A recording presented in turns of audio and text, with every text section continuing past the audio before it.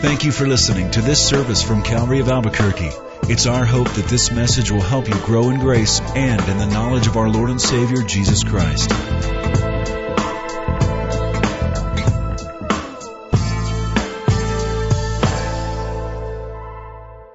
Open your Bibles this morning to the Gospel of John.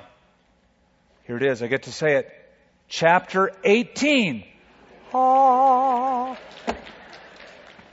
Taken 2 years to say that. We're in chapter 18. Let's pray. Father, we are so grateful that we could delve into this book and these verses and go slow and go deep and see how they apply to us as disciples following the same Jesus that Peter and James and John and Matthew and Simon and others followed. Lord, you've been teaching us about how to relate to this very unique Son of God, your Son. You've been teaching us, I trust, how to rely and depend upon Him in life's most difficult situations. And here again, we pray you would do the same this morning. Lord, none of us knows the depth of experience that others around us have had during this last week. The complications of our lives, the heartache that we bear. But you do, and we pray, Lord, knowing that, you would minister to us your comfort in Jesus' name. Amen. You've all heard the phrase, you've all said the phrase whenever you want someone to be assured that you are not overwhelmed, that things are going okay, that you can handle the situation, that you haven't taken on too much. You will say, I've got it under control. Ever said that? Got it under control. So when the young husband wants to impress his young wife that he's able to provide for the future, he'll go, I've got it under control. When the teenage son wants to have his mom back off because she keeps asking him about, why do you spend so late of time with those friends of yours that I don't like? He'll say, dude, I've got it under control. Even though you shouldn't say dude to your mom. When the college student wants her parents to not worry because she's taking 18 credit hours this semester plus 2 jobs, she'll say, I've got it under control. The fact of the matter is, you don't have it under control. There's a lot of life that you'd like to have under your control, but it can spiral out of control very quickly. Is that right? Things can get out of your control very quickly. I'll tell you about a guy named Fred. Life seemed really good for Fred. He inherited $10 million. That's pretty good. Life was under control. But Fred made a series of choices where his life spun rapidly out of control. Here's his story. Fred inherited $10 million, but the will provided that he had to accept it either in Chile or Brazil. He chose Brazil. Unfortunately, it turned out that in Chile, he would have received his inheritance in land on which uranium, gold, and silver had just been discovered. But once in Brazil, he had to choose between receiving his inheritance in coffee or in nuts. He chose the nuts. Too bad. Because the bottom fell out of the nut market and coffee went up to $5.30 a pound wholesale unroasted. Poor Fred. He lost everything he had. So he went out and sold his gold watch for money that he needed to fly home. It seemed that he had just enough money to buy a ticket either to New York or to Boston. He chose Boston. When the plane for New York taxied up, he noticed it was a brand new 747 with red carpets, chic people. The plane for Boston then arrived. It was a 1928 Ford Trimotor with a swayback. It took a full day to get it off the ground. It was filled with crying children and tethered goats. Over the Andes, one of the engines fell out. Our man Fred made his way up to the cockpit and said to the captain, look, I'm a jinx on this plane, all right? Let me out if you want to save your lives. Give me a parachute. The pilot agreed, but said, on this plane, anybody who bails out must wear 2 chutes. So Fred jumped out of the plane, and as he fell dizzily through the air, he tried to make up his mind which ripcord to pull. Finally, he chose the one on the left. It was rusty, and the wire pulled loose. So he pulled the other handle. The chute opened, but the shroud lines snapped. So in desperation, the poor fellow cried out, "St. Francis, save me!" A great hand from heaven reached down and seized the poor fellow by the wrist and let him dangle in midair. And then a gentle but inquisitive voice asked, "St. Francis Xavier or St. Francis of Assisi?"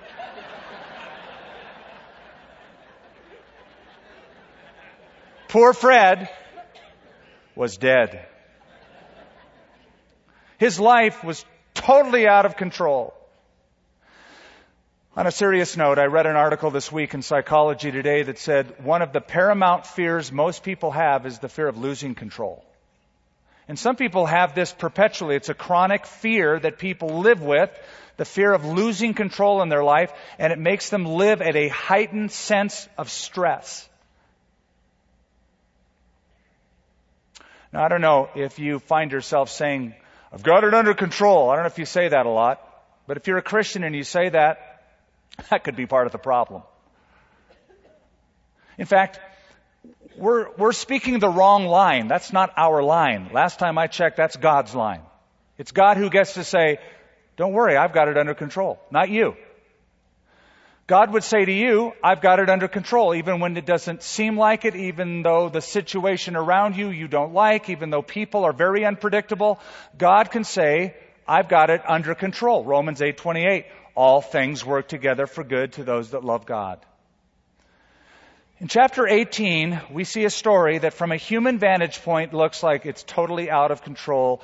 We elevate ourselves a little bit and we look down from heaven's perspective and we see God's got it totally wired. Chapter 18 of John, verses 1 through 11. When Jesus had spoken these words, he went out with his disciples over the brook Kidron, where there was a garden, which he and his disciples entered. And Judas, who betrayed him, also knew the place, for Jesus often met there with his disciples.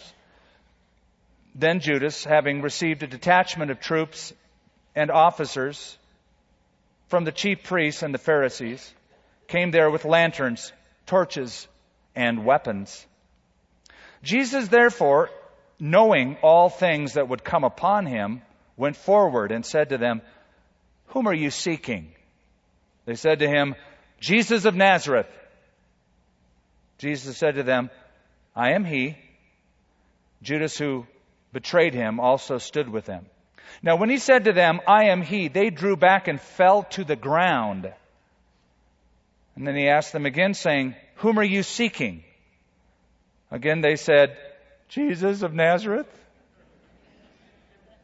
Jesus answered, "I've told you that I am he. Therefore, if you seek me, let these go their way, that the saying might be fulfilled, which he spoke, of those whom you gave me, I have lost none." Then Simon Peter, having a sword, drew it and struck the high priest's servant and cut off his right ear. The servant's name was Malchus. So Jesus said to Peter, "Put your sword into the sheath. Shall I not drink the cup which my Father has given me?" Jesus and his disciples enter into a place known as the Garden of Gethsemane. It doesn't say that word here, but the other gospel writers identify this garden as the Garden of Gethsemane. Now, there's an emotion that is looming over this entire scene, and that is the emotion of despair, at least on the part of the disciples. Life's out of control. Jesus had dinner with them. He has announced that he is leaving. He has announced his death. They fired a few questions back. They're in confusion and disarray. They're despondent. That looms over this scene. The death of Christ is imminent. But overarching the scene is the grand truth of the sovereignty of Almighty God. A God who would look at this scene and say, "I have this totally in control." The sovereignty of God is one of the most important doctrines that you as a Christian need to come to grips with. That God is in control. In fact, Charles Haddon Spurgeon said of all the Christian doctrines that God's children should enjoy, what brings them the most comfort is the doctrine of God's sovereign control. Now, we want to look at this control in three aspects. The place, the people, and the plans. Jesus Christ is in control of the place they're at, of the people that are around Him, and of the plans that are being made. We begin in the first couple of verses with the place. Jesus, when He had spoken these words, He went out with His disciples. Notice He is doing the initiating. He's calling the shots. Over the brook Kidron, where there was a garden, which He and His disciples entered. There's one thing that we've discovered in the Gospel of John, is how Jesus controls the situations of the movement of the disciples. I'll give you an example.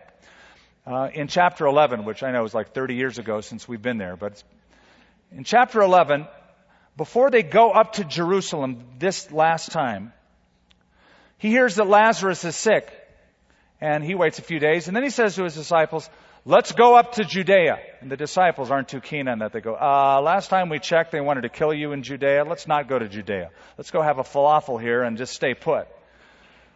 And they go up to Jerusalem because Jesus leads them to that place. Then, at the time of Passover, on this very day, earlier that day, Christ said to His disciples, when you go into the city, you're going to find a man carrying a jar of water. Go follow him. He's going to take you to a house. And ask the owner of that house to show you the room that he has prepared, all furnished, where we can have the Passover. There make ready for our meal. It's all totally those places under His control.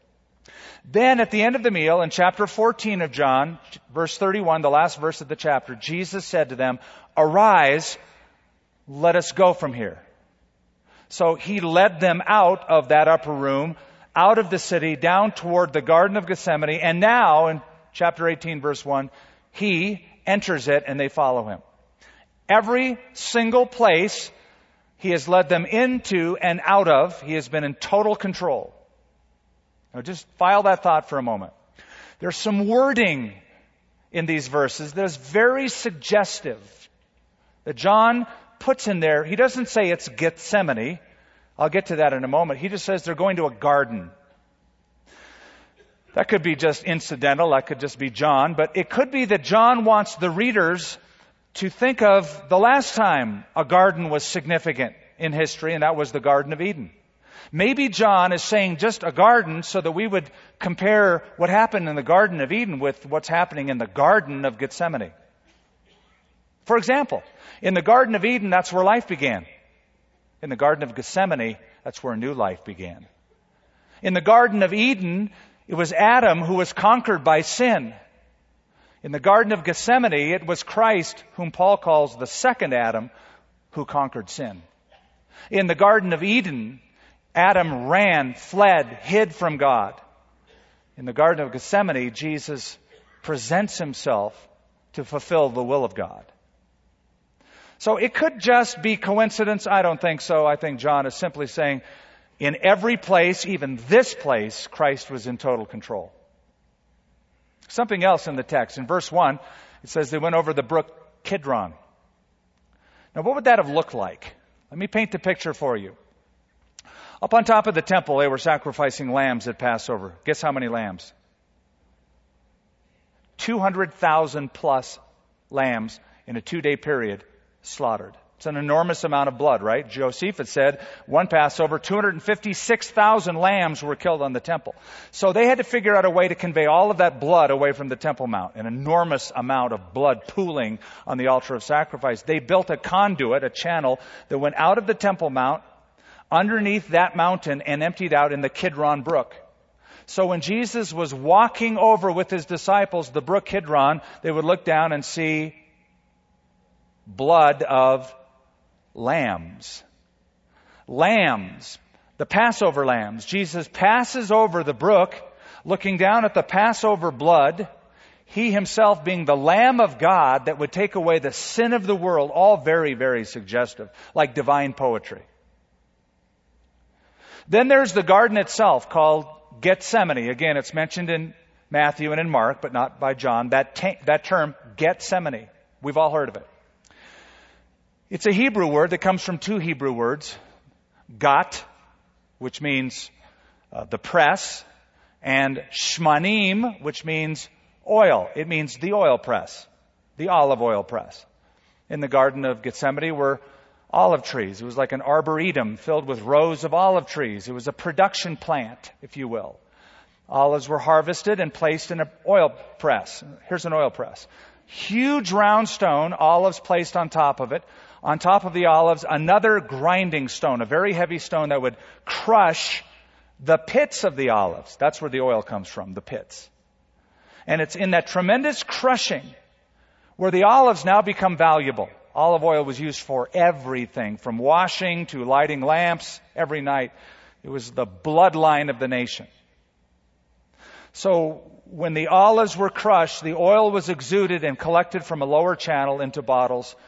It became valuable when it was crushed. Again, to me, very suggestive that here is Jesus in the Garden of Gethsemane, the place of pressing, where the sins of the world are laid upon him, and he is being pressed by this horrible situation. And John, speaking of it predictably in, Isaiah, speaking of it predictably in Isaiah chapter 53, said he was wounded or pierced for our transgressions. He was crushed, literally crushed for our iniquities. So everything from the garden to the crimson river to the place of the press, all of that suggests that this place Jesus was in total control of. He knew exactly where to go. Now let's talk about your Gethsemanes, the places you've been. You've been to some pretty raunchy places in your life. What I mean by that is you've been in places where it's dark, it's painful, it's sad, it's lonely. It's your Gethsemane. And you've looked around and you've said, this is out of control. God isn't here.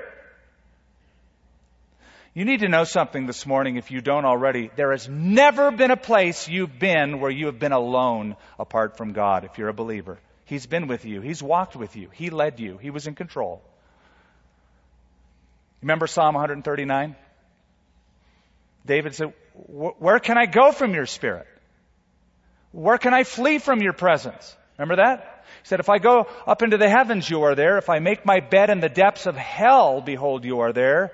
If I take the wings of the morning and go to the uttermost parts of the sea, even there your right hand will direct me. Jesus said to his disciples, I will never leave you nor what? Forsake you. And in Greek it's very emphatic. I will never, ever leave you or forsake you. Jesus is called Emmanuel, which means God with us. There's never been a time, Christian, in your Gethsemane where it has been, you thought, so dark, but that God wasn't there. God was there. Just as God was in control here, He is in control where you're at. There was once an atheist who wrote on a piece of paper in his office the words, God is nowhere. That's what he wrote. God is nowhere. That's what he believed. That's his worldview. God is nowhere. This little girl was in the office. She was learning how to read, and she just studied that little sentence that he wrote and thought about what it would look like if there was a gap between the W and the H, and she wrote, God is now here. That atheist didn't like what his daughter wrote all that much. Same spelling. How many times have you been in a situation where you said, God is not here. God is nowhere. It's so dark, it's so painful, it's so alienating, it's so lonely. God is nowhere. But in reality, God is now here. In this Gethsemane, God is now here. Listen to this psalm. You know it well. It's one of your favorites. It's one of the most well-known. The Lord is my shepherd, I shall not want. We all know that, Psalm 23. Remember when David says, even though I walk through the valley of the shadow of death, he said, I will fear no evil because you are with me. Because you are with me. I studied a little bit about sheep, just because I don't know anything about sheep, so I had to study people who know about sheep. One guy who knows about sheep said this: when it's hot, the summer months, the shepherd will lead the sheep down into deep ravines because it's hot up on top, and it's in the shadowed, shaded areas where the wadis, they're called wadis, the little streams, the overflow streams, run at the very bottom. That's where the refreshment is, at the bottom of the pit, the valley. However, sheep, they don't like shadowed places. They can't see very well, so when they look down into a ravine and they can't see where they're going, they're skittish. They will not go. They need incentive from the shepherd. Get down there! Only to discover that the greenest pastures in the hottest summer months are in the deepest valleys. The place of the most refreshment is down deep in the valley. I know that you all have testimonies. You could testify that in the darkest times of your life, even when at first you thought God is nowhere, you discovered the sweetest nectar of God's fellowship. Like you've never experienced it before, where you said, wow, God is now here, even in this place. So that's Gethsemane. Jesus was in control of the places. Second thing I want you to look at is the people. He's in control of the people. Now, there's two groups of people here in our story. There's enemies of Jesus and there are friends of Jesus. Those are the two types. Now, there is a third group, not an enemy, not a friend. I'm going to call him a frenemy. You know what a frenemy is? A frenemy is somebody who pretends to be your friend but isn't, but really acts behind the scene as an enemy. That's Judas. He's a frenemy. He said, Jesus, I love you, you're my friend, but he's conspiring behind the scenes to get Jesus arrested. He's a frenemy. He's siding with the enemies. Well, let's look at the enemies of Christ. First of all, look at verse 3. Then Judas, having received a detachment of troops and officers from the chief priests and the Pharisees, came with lanterns, torches, and weapons, it says. They're looking for trouble. Or they're expecting the worst, you might say. They're prepared for the worst. Jesus, therefore, knowing all things that would come upon him, went forward and said to them, whom are you seeking? They answered him, Jesus of Nazareth. Jesus said to them, I am he. And Judas, who betrayed him, also stood with him. There's something you need to know. It says a detachment of troops. That's what my Bible says, a detachment. The Greek word denotes a cohort, a Roman cohort. I don't know what you pictured in your mind if you've read this before, but you probably pictured, 5, 10 soldiers, maybe max. A cohort is a tenth of a Roman legion headed by a Roman tribune. A cohort, a detachment, is 600 armed men. They mean business. It's the SWAT team of the Roman army. Now, I will grant you that in a couple of places, the word that is used, spiria, for cohort or detachment, denotes a third of a cohort, or 200 men. But okay, whatever you want, 600 men, 200 men, there's a lot of guys, right? Armed men. Can you imagine how intimidating it would look? You're just a few guys, you're just praying together, you're in the garden, it's quiet, and you look up and you hear the rattle of sabers and shields and helmets, very intimidating with that number of men, and torches lighting the way, and they come in and they surround, a SWAT team surrounds the Garden of Gethsemane. They got the scopes on Jesus. It'd be very intimidating, and your first impression would be, this is totally out of control, right? This is out of control, or it's in their control, until you look at verse 4. Jesus, therefore, knowing all things that would come upon him, went forward. He didn't go backwards. He didn't hide. He didn't cower. He went forward.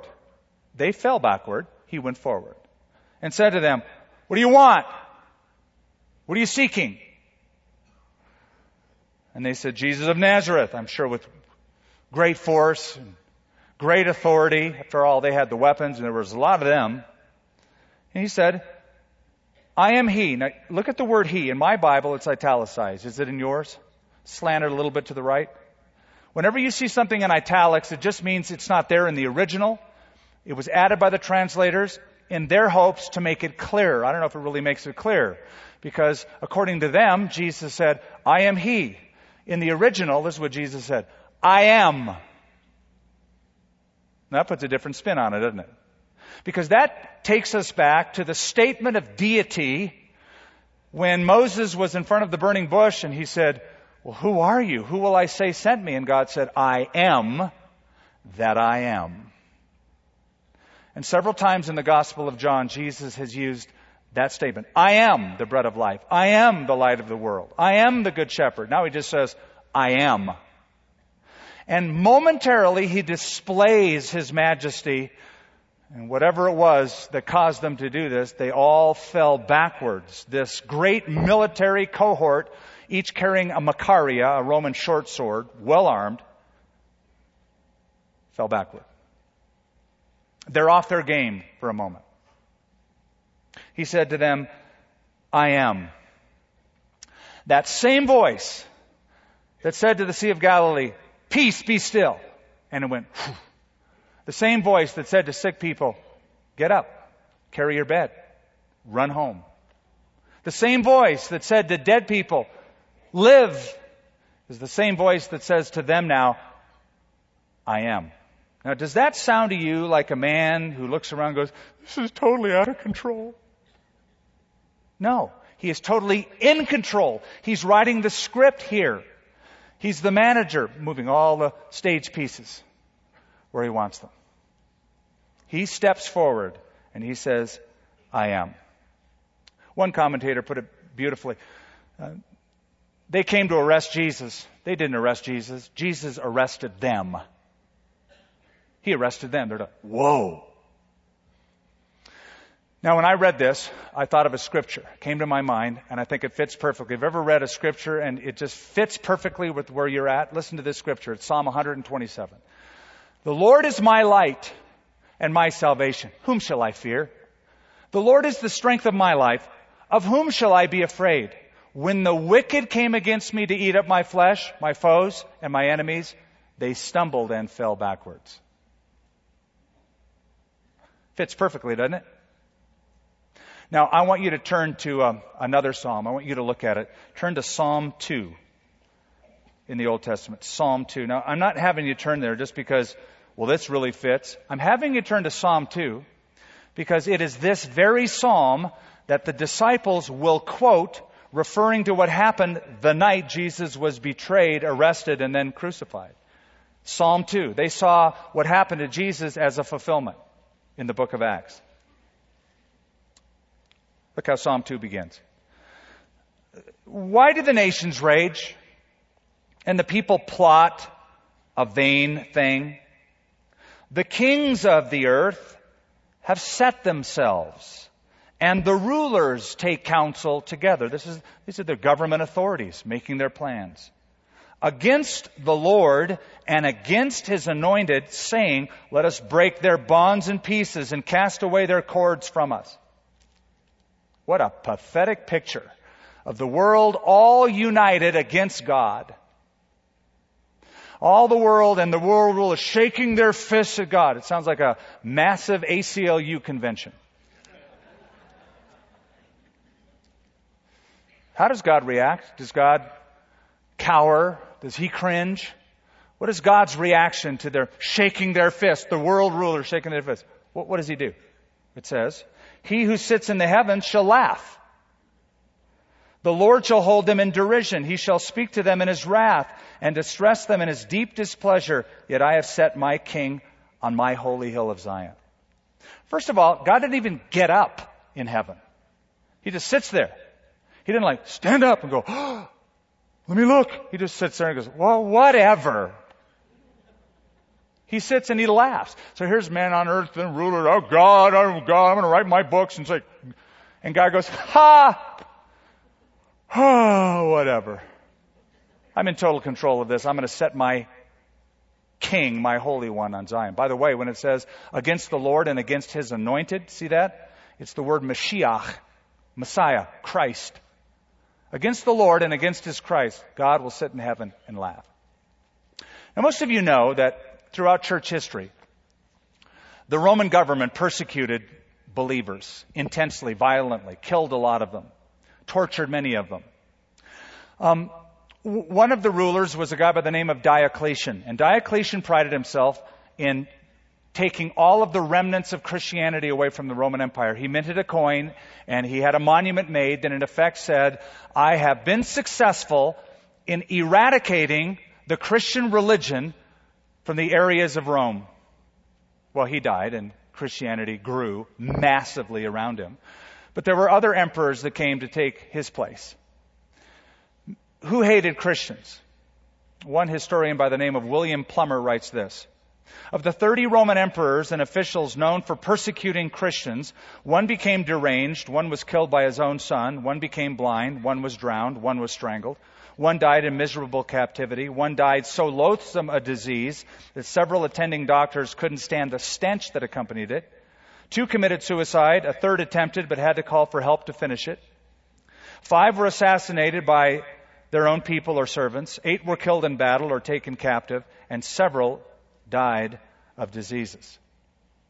One of those who died was a man by the name of Julian the Emperor, called by believers Julian the Apostate, because his whole gig was to restore paganism back to the Roman Empire after Constantine died. That's what are you going to do? I'm going to bring paganism back.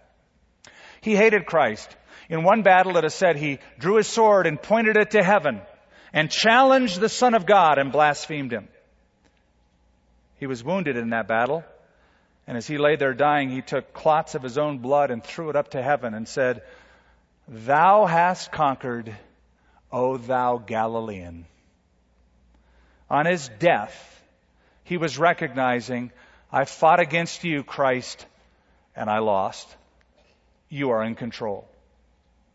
So back to chapter 18 of John, the Roman soldiers, the enemies, are in the garden.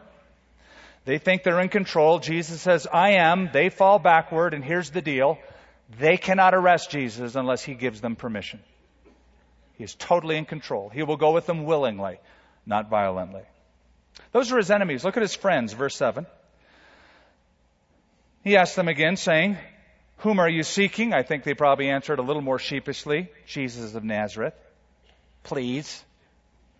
Jesus answered, I've told you that I am he, therefore, if you seek me, let these friends of mine, these 11 who are cowering over here, let these go their way, that the saying might be fulfilled, which he spoke, of those whom you gave me, I have lost none. That's what he prayed in John 17. And now John says, it happened. So here's the deal. 200, let's just say 200, conservatively, armed soldiers came to the garden, and their intention was simply to arrest the whole gang. Not just Jesus, the whole gang. That's what they wanted to do. They were intent on arresting everyone. Jesus speaks up, and whatever it was, whatever display of power that caused them to fall backward, gives them enough incentive to not press the issue, but to do what this prisoner they're going to arrest wants them to do. Like, let these guys go. Now, this was very untypical. Martin Luther says this is the greatest miracle that happened that night in Gethsemane. Because typically, armed soldiers that work for the government who come to arrest a prisoner will disregard any request by the prisoner, especially to release what they would call co-conspirators in the crime. These are part of it. Arrest them all. Didn't happen. Jesus was in total control and said, let these go that it might be fulfilled. What Jesus said in the previous prayer. Now look at verse 10. Then Simon Peter, having a sword. Not good when a fisherman has a sword. And he struck the high priest's servant and cut off his right ear, and the servant's name was Malchus. Now, we'll say a lot more about Peter later on, but let me just say this. Peter was a great fisherman. He had a fishing business. He knew what he was doing when it came to fishing. He was not a good swordsman. I don't think Peter was aiming for the ear. Do you? I don't think he said, Matthew, 10 shekels, I'm going to get his right ear on the first blow. Watch this. I'll be so accurate. He reacted. Peter was trying to cut his head off, and he missed and got his ear. Whoa, ouch. So, here's Peter, and in effect what Peter is saying is, Jesus, I've got it under control. This is Peter getting it under control. He makes a worse scene than it already was. Because he wants the control. We hate to lose control. So Jesus calms Peter, and he heals graciously the servant of the priest. So Christ is in control of the places, the people, and finally we look at the last verse, verse 11, the plans. He's in control of the plans that night. So Jesus said to Peter, "Put your sword into the sheath. Shall I not drink the cup which my Father has given me?" Did you get that? Shall I not drink the cup the Father has given me? What cup is he speaking of? The Calvary, the cross, his soon coming death that he knew he was going to face.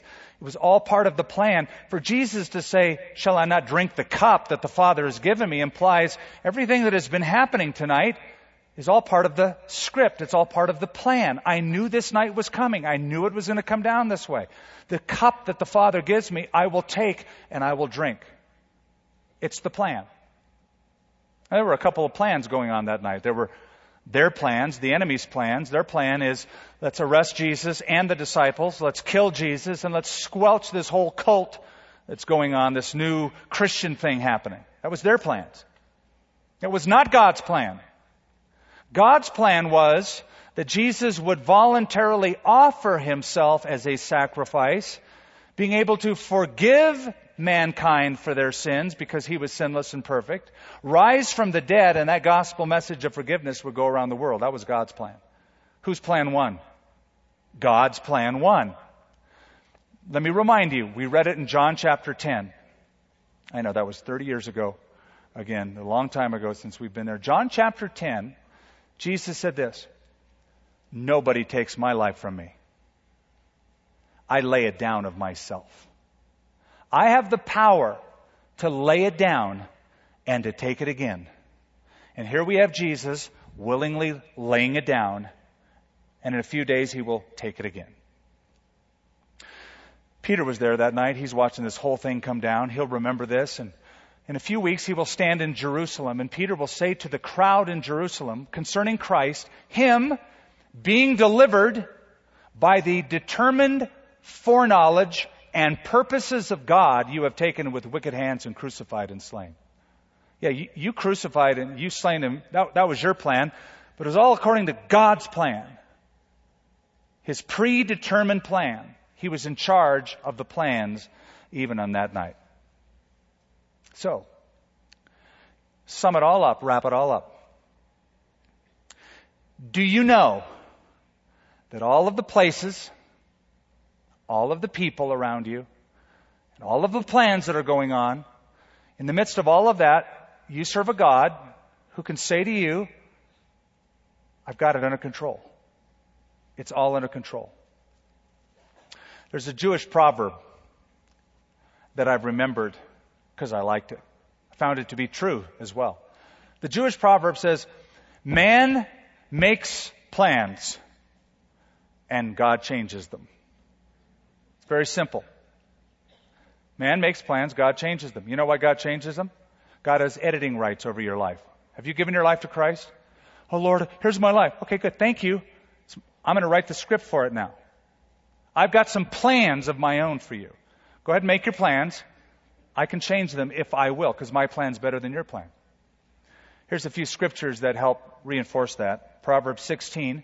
A man's heart plans his own way, but God directs his steps. Proverbs 21. Many plans are in a man's heart, but the Lord's counsel, that will stand. Also, Proverbs 21. The king's heart is in the hand of the Lord, and like the rivers of water, he directs it wherever he wishes. So the Garden of Gethsemane was not a purposeless accident. It was a purposeful incident, all under control. It was not a tragedy, it was a victory. And Jesus takes the cup that the Father gives him. Now in your life, you're going to be drinking some cups that you're not too happy with. God's going to go, "Here, drink this." "I don't want to drink it. It's bitter and sour. I hate it." You'll be in gardens that aren't that peaceful. You feel pressed and pressured, and it's hard, and it's painful, and you cry out. And there will be people in your life that will impose their plans and plot behind your back, and you're going to be tempted to say, God is nowhere. And here's the temptation you will face, and your point of greatest vulnerability is when you're in those situations where you think life is spinning out of control, you're going to be tempted to take your sword out and do one of these numbers. And you'll just make things worse because you want to be in control, so you're just slicing and dicing and yelling and shredding. Jesus will say, put it away. I've got it under control.